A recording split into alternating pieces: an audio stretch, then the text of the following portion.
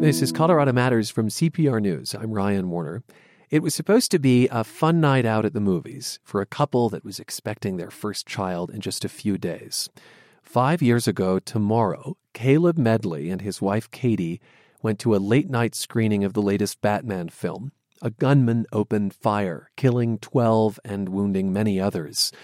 Katie and her unborn child escaped without injury. Caleb was shot in the face, leaving him paralyzed on one side. We're going to find out how they're doing. They are on the phone with us from Canyon City, Colorado, and thanks for being with us. Hi. No. Caleb understands everything, but I'll say that his injury has impaired his speech. So, Katie, you may help clarify his responses. But Caleb, after multiple surgeries, you were in a medically induced coma for about a month. What's the first thing you remember about the shooting after you awoke? The movie of the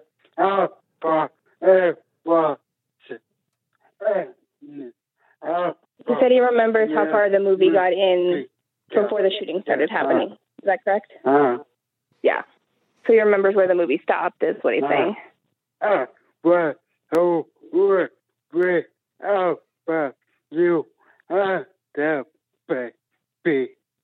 He said he was worried about me and the baby. Katie, what do you remember about that moment when the fun stopped and something else started? I just noticed something was wrong right away, because as soon as that door opened, we saw something fly up in the air.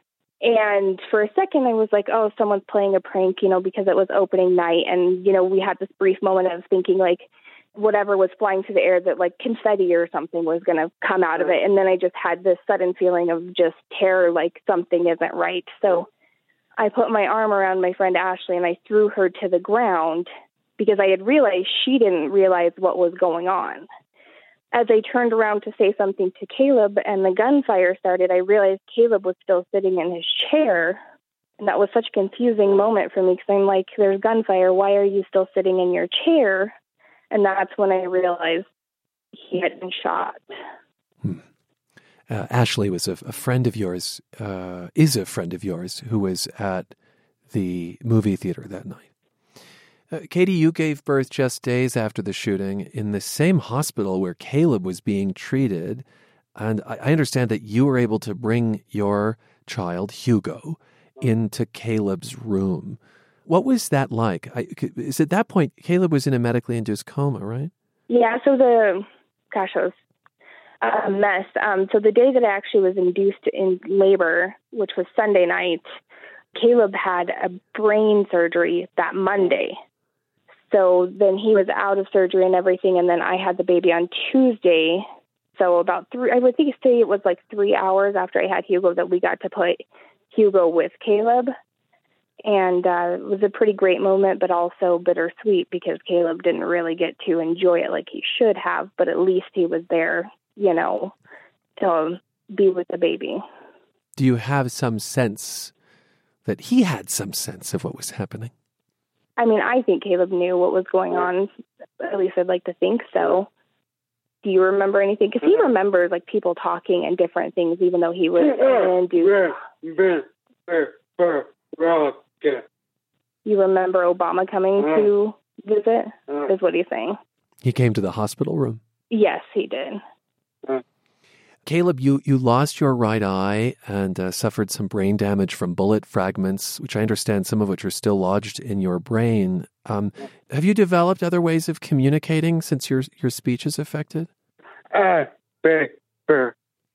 He uses like a spelling board sometimes when he's out and about, so that he can spell words for people, because it's hard for people to understand him.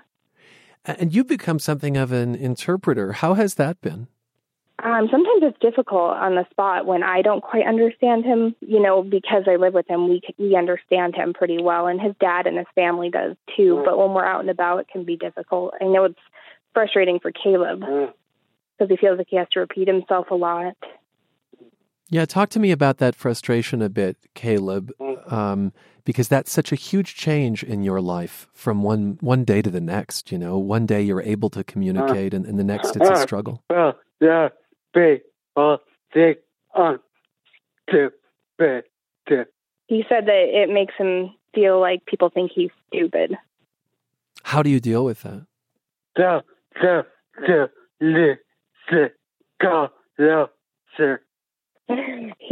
He says, tell them to listen closer.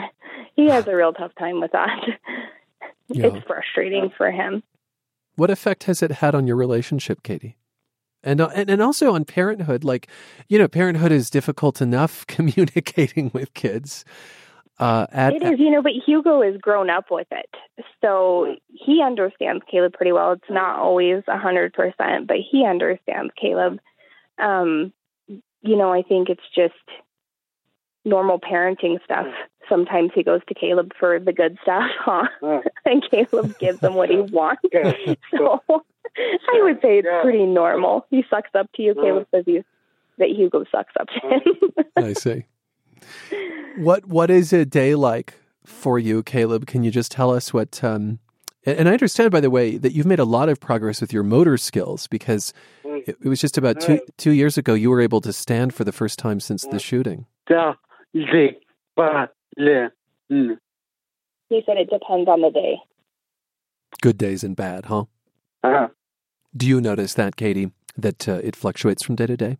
What we're talking about is like different days have different schedules, so not every day is the same. He goes to a day program in Colorado Springs that they have other people who also have brain injuries like Caleb. So he goes up there and they have different classes and stuff. So on those days we get up earlier and do different things. As far as Caleb physically is gone, things are getting better, but it's still slow progress for him. He's not walking like we were hoping at this point, but it doesn't mean that we're not trying still. What would you say is the biggest challenge? And that question is for either of you. People. Caleb saying people. I think that Caleb gets frustrated because he feels like some people treat him like he's retarded because he's in a wheelchair and he doesn't speak as well. So I think that's a hard thing for Caleb, especially when he's always been such a social person. It's hard, and a lot of people just don't know how to approach him. I don't think that anybody means to treat him that way. I think it's just they don't know how to approach him. So I think that's frustrating for you. Is that accurate, Caleb? Yeah. And for you? Yeah, I don't know. It's, sometimes I think that we can live a pretty normal life, and then some days it feels like we have the most abnormal life ever. So I think, it's hard to see other people have normal problems and kind of wish we had just normal, average problems. What is a problem you long for? Like normal husband and wife fights sometimes, over like doing the dishes and laundry and stuff like that. Because a lot of times that stuff lands on me to do. And so I see our friends, fight over, well, why aren't you helping with this? And why aren't you helping with that? And for us, that's not a fight we have because that kind of lands on me to do. I heard Caleb interjecting there a bit. Caleb, did you want to chime in? What to make for dinner? I think sometimes he wishes he could cook more and things like that. And sort of contribute in that very physical way. Yeah, exactly. Mm-hmm. So Hugo's almost 5 then, right? He will be 5 on the 24th. What understanding does he have of what happened? I don't know if you heard Caleb, but he said very little. Very little. And have you tried to keep it that way? I just don't give him the whole story. He asks about what happened to Dad, and I keep it brief to a bad guy hurt Dad. I don't give him the whole story. When he gets older, we'll discuss it more with him. He just knows that Dad got hurt, and that's why he's in a wheelchair. As he's gotten older, he started to notice the difference, that Dad's kind of not like all the other dads. So he asks questions about that, but, we haven't given him the whole story. He knows that Dad was hurt. You have a second, right? Me, number 2. So Caleb said, yes, it's mini-me number 2 because we had another boy. Mini-me. So I'm outnumbered officially at our house. And what's his name? His name is Oliver. He's saying Oliver Levi. Oliver Levi. I love the name Oliver. You're listening to Colorado Matters. I'm Ryan Warner, and this week marks 5 years since the theater shooting in Aurora, in which 12 died, many others were wounded, and we're talking to two survivors, husband and wife, Caleb and Katie Medley. I want to note that you both took the stand during the shooter's trial, and you didn't have to do that, but what brought you to that decision? You know, we just wanted to help get justice for what had happened to all of us. And I think a lot of people found our story compelling, so we felt like we needed to step up and make a stand and be a part of the whole process. What about you, Caleb?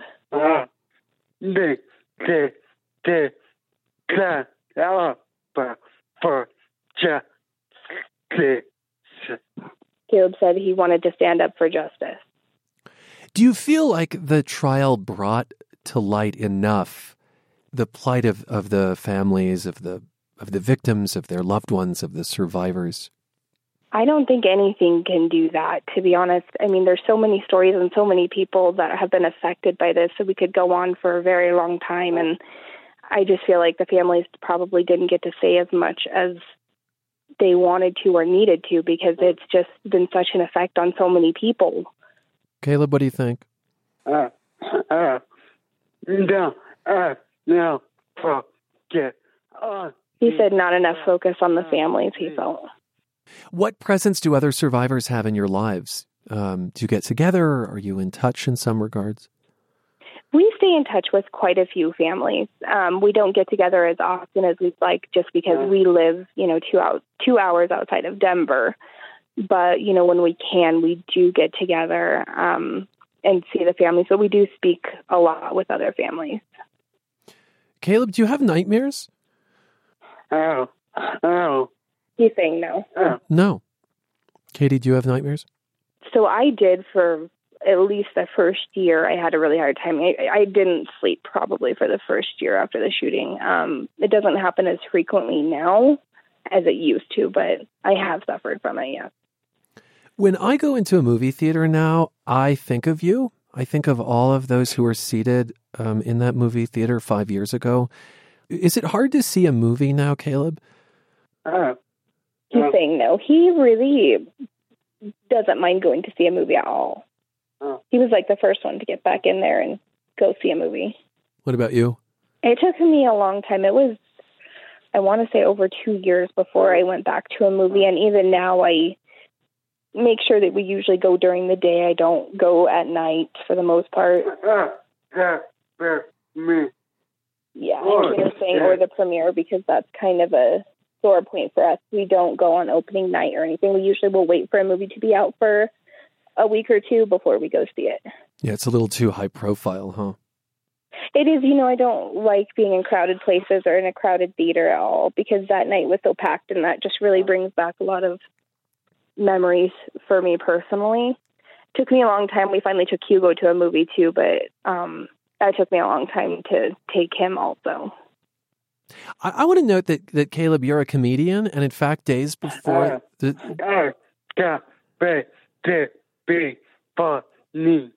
saying that he got paid to be funny. Yeah.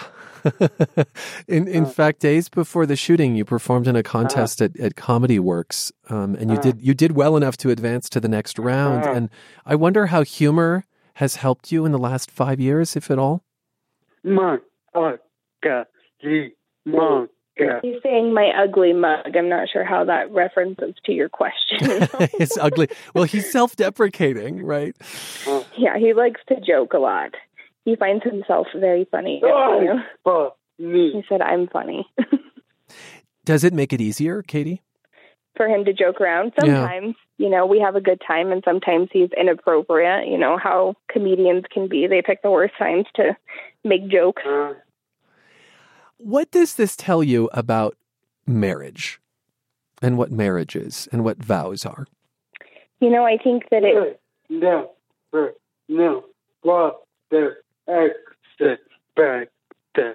Caleb said you never know what to expect. I think that, when you get married, we got married young. And when, say death to us part and, we're sicker or all of that, it just, you don't think something like this will happen. I think it makes me kind of rethink like what those mean. Because it's a lot deeper than I think people realize when they get married. Yeah, that those words that you exchange really could mean so much more than what they look like on the surface. Yeah, exactly. Well, I think that, you think that your spouse might get cancer or something like that, and then you'll be by their side for that. But nothing like this.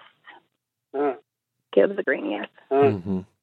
What do you think the future looks like? Caleb's is pretty good.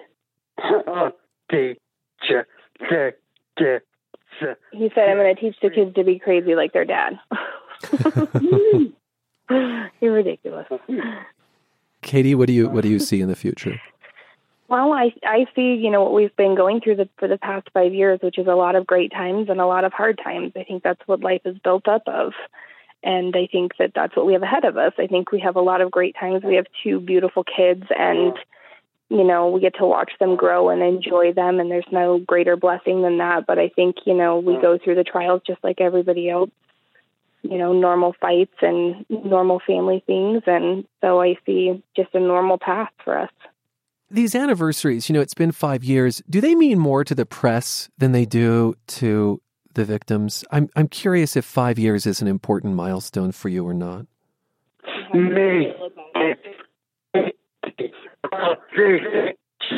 Okay, what he just said is, he said the media makes it bigger and that they just want a story, is what he said.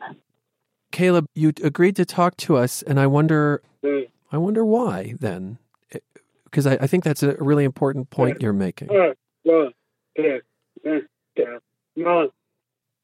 said because he wants to tell his story. Katie, what are your thoughts? I think that it's hard for us because we've been contacted a lot by a lot of different people. And, it gets overwhelming for us to try and plan things and do stuff in the media. And it hasn't always been a good experience for us. I know a lot of people want to know about our story and want to get an update. And so many people helped us. I think what he means by what he said is that, for a lot of media places, this is a story. And for us, it's our actual life, if that makes sense. Totally. That can be difficult for us, because this might be a small segment for a lot of people, but for us, we live this every single day. Anyways, as far as the families go, I think this has been an especially tough anniversary for everyone. I'm feeling it. I know a lot of the other families are feeling it right now. I don't know what it is about being 5 years. I think it's just significant that it's been so long because for a lot of us, it feels like a long time ago and then also just like yesterday. Well, thanks to both of you for sharing a slice, again, just a small slice of your life with us. We appreciate it. Thank you. He said thank you. Caleb and Katie Medley of Canyon City, they survived the Aurora Theater shooting. It took place 5 years ago tomorrow.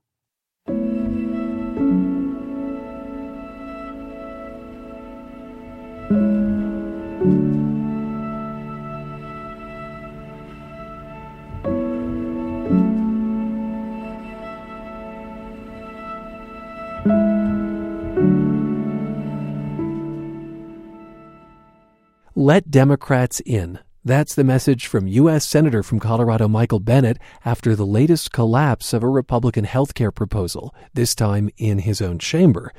Bennet says now is the time for a bipartisan solution. We spoke Tuesday, and a note that we have an invitation out to speak with his Republican colleague, Cory Gardner. Senator Bennet, welcome back to the program. Thank you for letting me come back. Let's look at what's going on in Colorado under the Affordable Care Act, Obamacare, which remains the law of the land. Figures released last week show that people who buy on the individual market face a 27% premium increase next year. That is on top of a 20% increase last year. What needs to be fixed in the Affordable Care Act to avoid premium increases like that? I think the first thing that would help would be to stop referring to our healthcare system as the Affordable Care Act. Our healthcare system is much bigger than that. It's much more complex than that. It has to do with Medicare, Medicaid, our private insurance market, doctors, nurses, people's health care itself. And I think that if senators would begin to address the needs that their constituents have, including the kind of sticker shock that you're talking about, I think we could make progress by increasing more transparency, by increasing more competition by insurance providers, by giving people the chance to be able to know what they're buying when they pay for health care or pay for insurance. And unfortunately, this has all become a political football about Obamacare or not Obamacare. My view is that whether you're a supporter of the Affordable Care Act or not, in Colorado, in general, your intersection with our healthcare system is not a very positive experience. You talk about transparency and competition. Give me an example of one of those, a specific change that could be made. Well, I'll give you an example of two of those. So the most common worry I hear in rural parts of Colorado is that there's only one insurer, or sometimes there's not even one insurer. And we ought to fix that. And we either ought to fix that by having a market that can sustain more than one insurer because of the way we draw the pools of people that will be insured. That is, so people can actually make a business of it.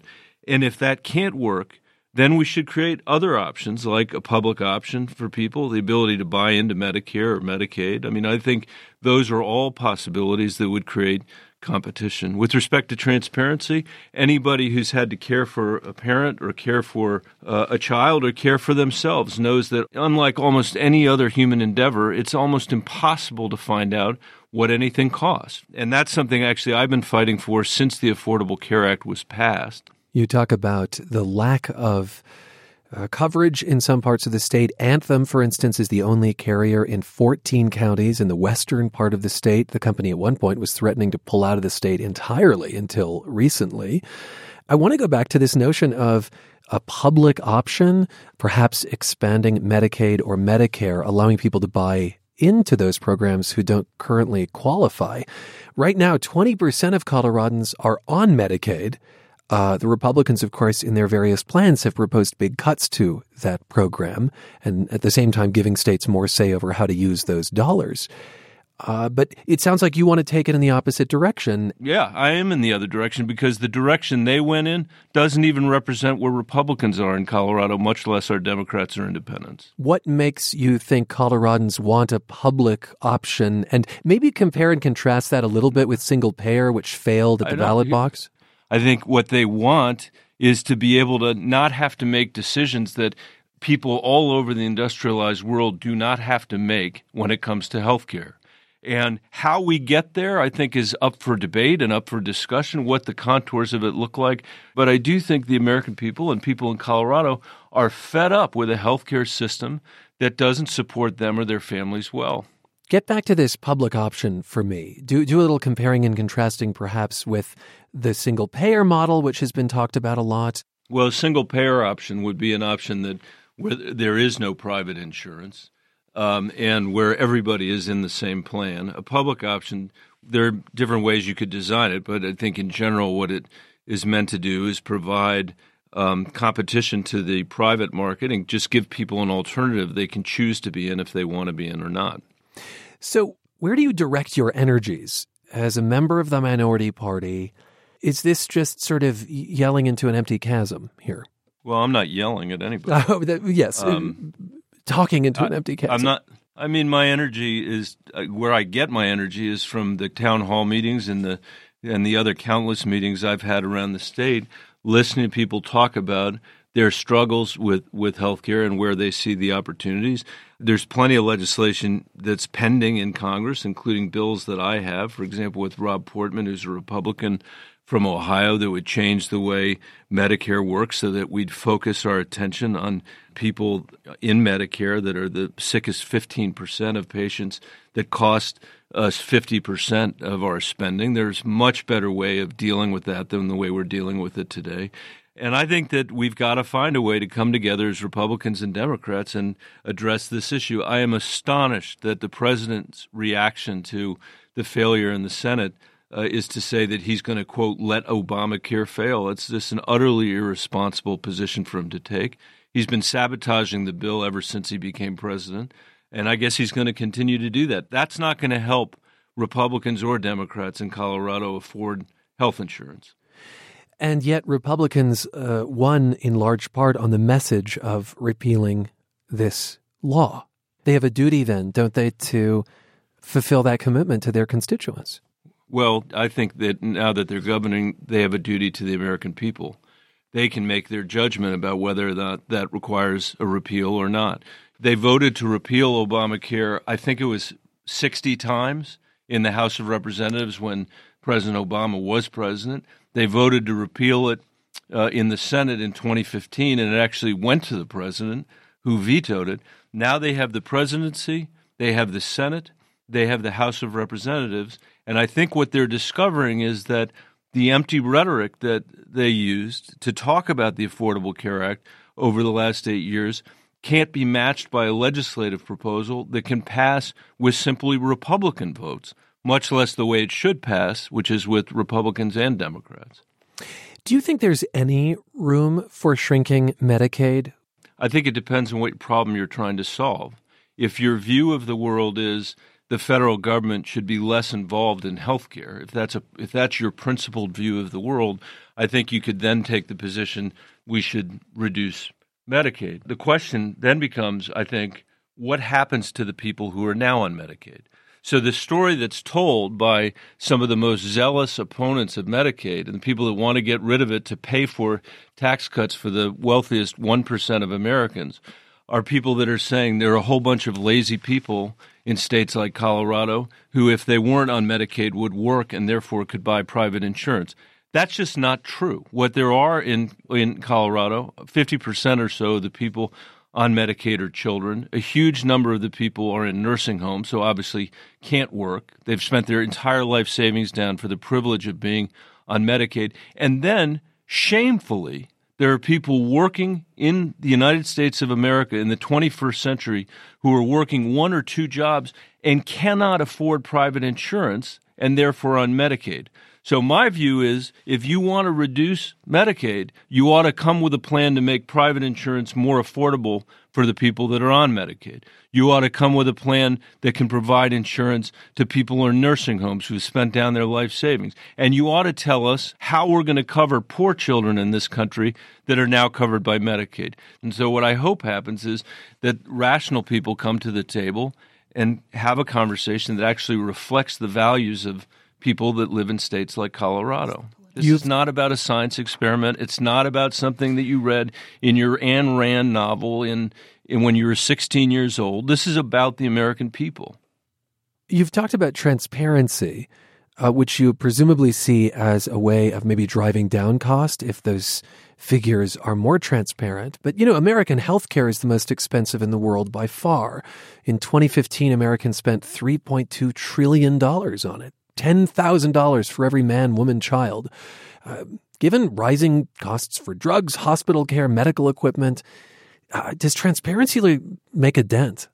Yeah, it would make a huge dent. If you don't have transparency, you can't have a real market. If you don't know what a knee replacement costs at every single hospital and every single provider in Colorado or the Denver metro area, you can't make a good judgment. Time magazine had a cover story 3 or 4 years ago about the way billing is done in hospitals. And what it demonstrated was there's absolutely no rationalization or rationale at all for what charges they make.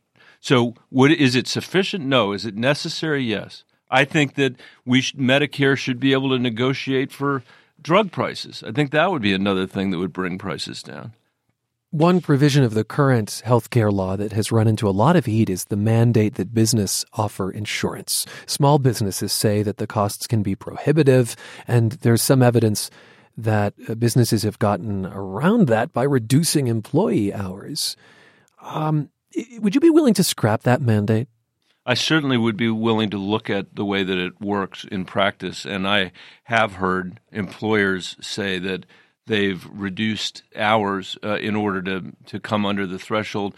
That obviously is something that nobody would want, at least I wouldn't want. It's also true, I actually think the most legitimate criticism of the Affordable Care Act, now not the healthcare system generally, but of the Affordable Care Act, is people that I meet in places like Routt County who say to me, Michael, look, you're requiring me to buy health insurance, but I make too much money to qualify for the subsidy, and insurance is really expensive because there is insufficient competition in my county, and the deductible is so high it's of no use to my family. Why would you force me to buy something that doesn't make sense? I think that is an excellent critique of legislation that I voted for, and I would like to change that. I'd like to look at the issues that you raised on small businesses as well. And if we had a functioning Congress, these are the kinds of things we'd be working on together to try to improve our healthcare system. To another topic briefly, a presidential commission looking at possible voter fraud. This is a White House commission, recently asked the states for some detailed information on voters. Secretary of State here in Colorado, Wayne Williams, said he's willing to provide some of that information that the law already makes public. He has also suggested several reforms to the election process, including a requirement that the federal government inform all state election officials if it finds vulnerabilities in the election security in any state, that kind of information sharing. You have called for this White House Commission on Election Fraud to simply disband. But from Wayne Williams' point of view, it may be able to broach some important issues. What do you say? I know the spirit in which this commission was created. I sat in the White House and listened to the President of the United States, Donald Trump, claim that he would have won the state of New Hampshire if thousands of illegal voters hadn't been bused from what he called certain parts of Massachusetts to New Hampshire. That's simply not true. It did not happen. I believe this is a concerted effort on his part to try to drive down voter participation in this democracy. And the evidence of that is that over 4,000 people in Colorado have unregistered from the voting rolls in the wake of the announcement of this commission. I believe that is against everything that this republic stands for, and I believe they should withdraw a commission that's set out to prove that a problem that does not exist actually exists. It has borne out that many of those who withdrew their registration were predominantly Democrats and unaffiliated voters. Do you think that's an act of protest, or do you think that they're actually concerned about their information, which, by the way, Wayne Williams says is already public? I think that the reason why you're seeing people do it is out of fear that somehow the federal government is going to misuse their voter data. How realistic is a bipartisan solution on health care? Is that a pipe dream? I think it can't be a pipe dream because I think the only solution is one that will come from Republicans and Democrats working together. The Republicans have proven that they can't do it by themselves. And now, hopefully, now that Mitch McConnell has wasted 6 months of the American people's time, he now will come to his senses and allow Democrats to be able to work with him to try to produce a result. And if he does that, I think he'll find that there are numbers of Democrats that have worked, for example, as I have with Rob Portman, who's a Republican from Ohio, to produce fixes to our healthcare system, most broadly understood, and that's how we ought to go forward. Senator Bennet, thank you for being with us. Thanks for having me. I appreciate it. U.S. Senator Michael Bennet is a Democrat from Colorado. He spoke to us from Washington, D.C. We've also asked Republican Senator Cory Gardner to be on the show to talk about health care. He has not yet accepted that invitation. This is Colorado Matters from CPR News. Ute Indians have made their home in Colorado longer than any other inhabitants. A Montrose museum devoted to their culture is open again after major renovations. Gone are the dusty dioramas. New additions include an exhibit on the Utes' modern accomplishments. C.J. Brafford is the museum's first Native American director. She joins CPR's Andrea Dukakis. C.J., welcome to the show. Well, good morning, smiles, and good thoughts. The first exhibit you come across in the renovated museum includes an oil rig drill bit, packaged corn products, and a football helmet. Why are these things there, and what do they say about the Ute Indians? Well, the Ute people today who encompass Colorado and Utah have moved forward in history and have with economic enterprises they have developed on their reservations. That was the oil drill bit that you see there, and there's a football. And it's just showing that we have come into the future. There is always the history of the past, but they're sharing that they're very vibrant people, still very much here today, pursuing, in our great nation here, opportunities for them as well. So a focus on the present, the future, and also the past. You had a lot of input from Ute tribes. How much did that help you tell maybe a more authentic story?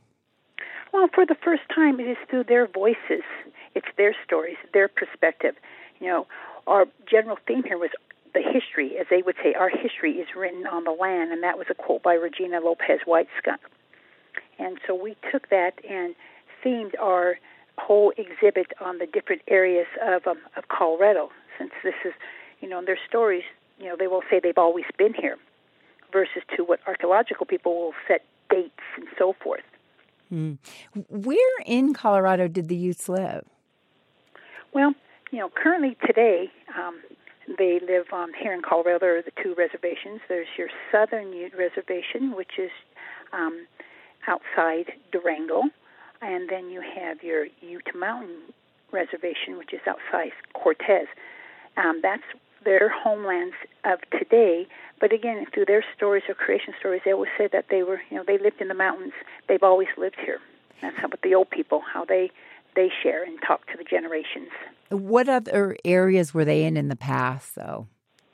Well, and Utah. Again, as I mentioned, there's Utah. There are two actual Colorado bands that in 1881 that were removed and went up to Utah, where the Uinta Utes were established. But when the Utes did obtain the horse, their boundaries exceeded even outside Colorado. But their history covers all of the Colorado area, and that's why even in our exhibits we have we talk about using all the areas based on in Colorado, from their history to the family to away from home, which is like about boarding school. But again, we've taken that geographic theme throughout Colorado. The museum was built 61 years ago on land that has a lot of historical meaning to the Utes. What is it about that location? Well, the doors opened in 1956, the museum, but prior to that, there were some Ute people, the Uncompahgre band of Utes that lived in this part of what is now today Montrose. And you had one of the many leaders among the Ute people was Chief Ouray and his wife Chipeta, who had land here that they farmed, homestead, as you may want to call it. So that is the significance, as well as Chipeta, Ouray's wife, is also buried here. She passed in 1924, but was brought back here in March of 1925, and at that time there were over 1,000 people at her reburial. And then there's also John McCook, a Ute, that's also buried here. Ouray and Chipeta are a key focus in the museum. Tell us a little bit more about them. Well, they've been at the beginning of time, because this is the Ouray Memorial grounds here that we have, and then the museum being built, and it is overseen by History Colorado. But there are other leaders as well that we focus in the museum too. But the focus of them, because of them being here in this area, as I shared earlier. But there are many other leaders that we do focus from, Buckskin Charlie, Ignacio, Colorado, and moving up to our leaders today within the Ute tribes and people who sit on council as well. The two of them, though, were very involved in, going to Washington. Both of them went to Washington to talk to the U.S. government. Tell us a little bit more about what they did for the tribe. Well, Ouray was a man of great wisdom and foresight. He knew the government was always underhanded, and they were going to do what they were going to do anyway. So he kept that balance. He kept a friendship. And he did have a friendship with the white government, in which, caused conflict as well with his own people. But with that being said, it was through him that I believe that kept the Utes to where they're at today here, especially in Colorado, although the Uncompahgres and the White Rivers were moved up to Colorado. But, his leadership, and it was the white government that really went to speak to Ouray in a lot of the decision-making as well, too. but they were very significant people in the history of Colorado. But I always don't like to forget all the other Ute leaders as well, too. I understand that Ouray learned Spanish from Mexican sheep herders, and the couple adopted and raised Indian and Spanish children during their lives. Is that right? And that is true. Yeah. And there were a lot of Utes, very common, that spoke Spanish, because he did speak Spanish and Ute, English, and perhaps a little bit Apache as well, too, because he was, Ouray was Ute, or Nooch, as they call themselves, the Nooch people, but he was also Apache. And Chipeta, his wife, was not Ute, but she was Apache herself, Kiowa Apache. But she lived among the Utes for so long, she was part of the Ute peoples. And the Meeker Massacre was a pivotal point in the Utes' history. It really changed the fate of the Utes. What happened?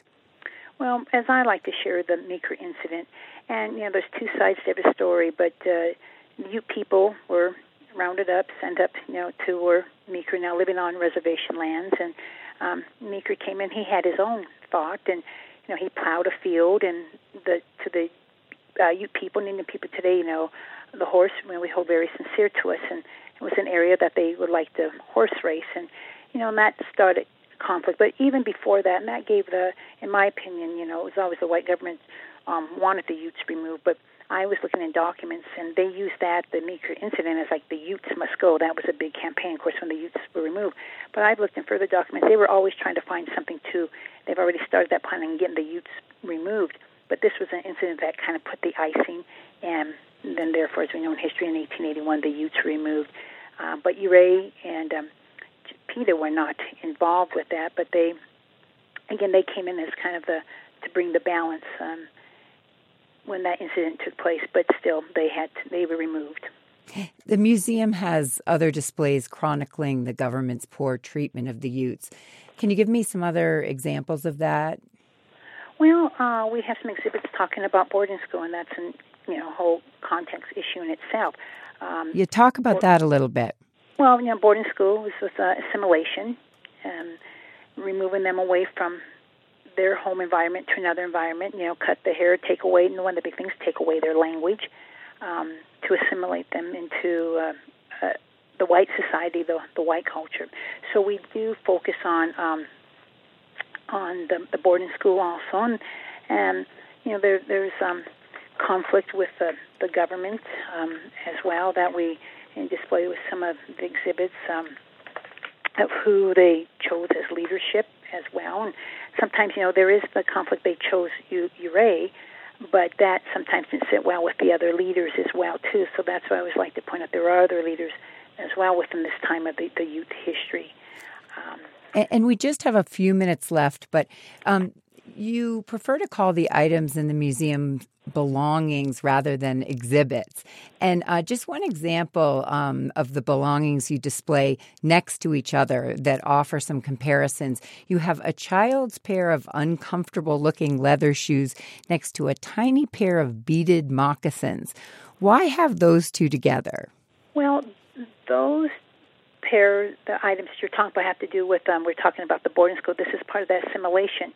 They came in wearing moccasins, and all that was taken away from them, their clothing, like I said, cut their hair, their language, and then they were put into such things as the leather-laced boots that you're referring to that are on exhibit in the museum. I have to wrap up here. I really appreciate your being here. Well, thank you very much, and I just would like to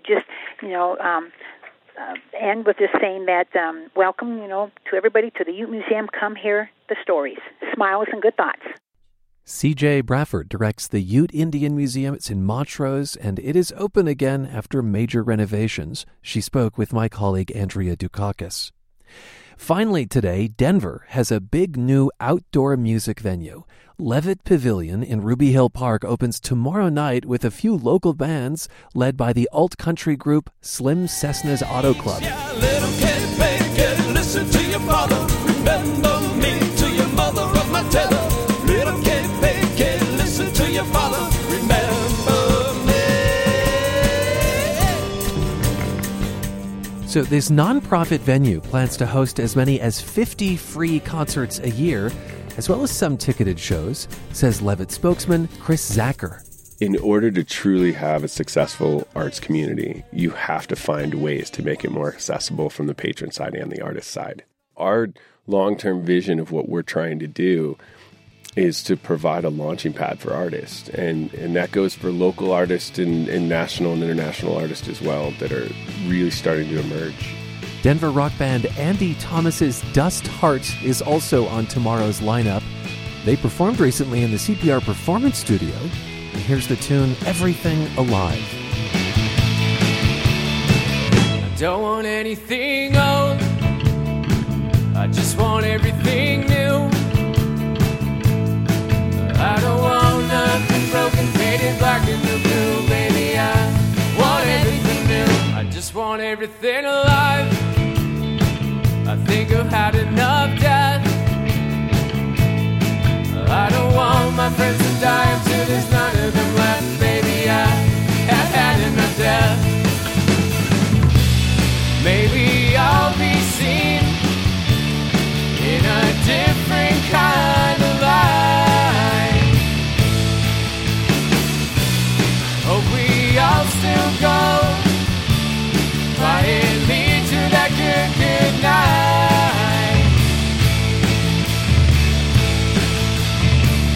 Do I feel so damn old? Andy Thomas's Dust Hearts, one of the groups that will open the new Levitt Pavilion Denver Thursday night with a free concert.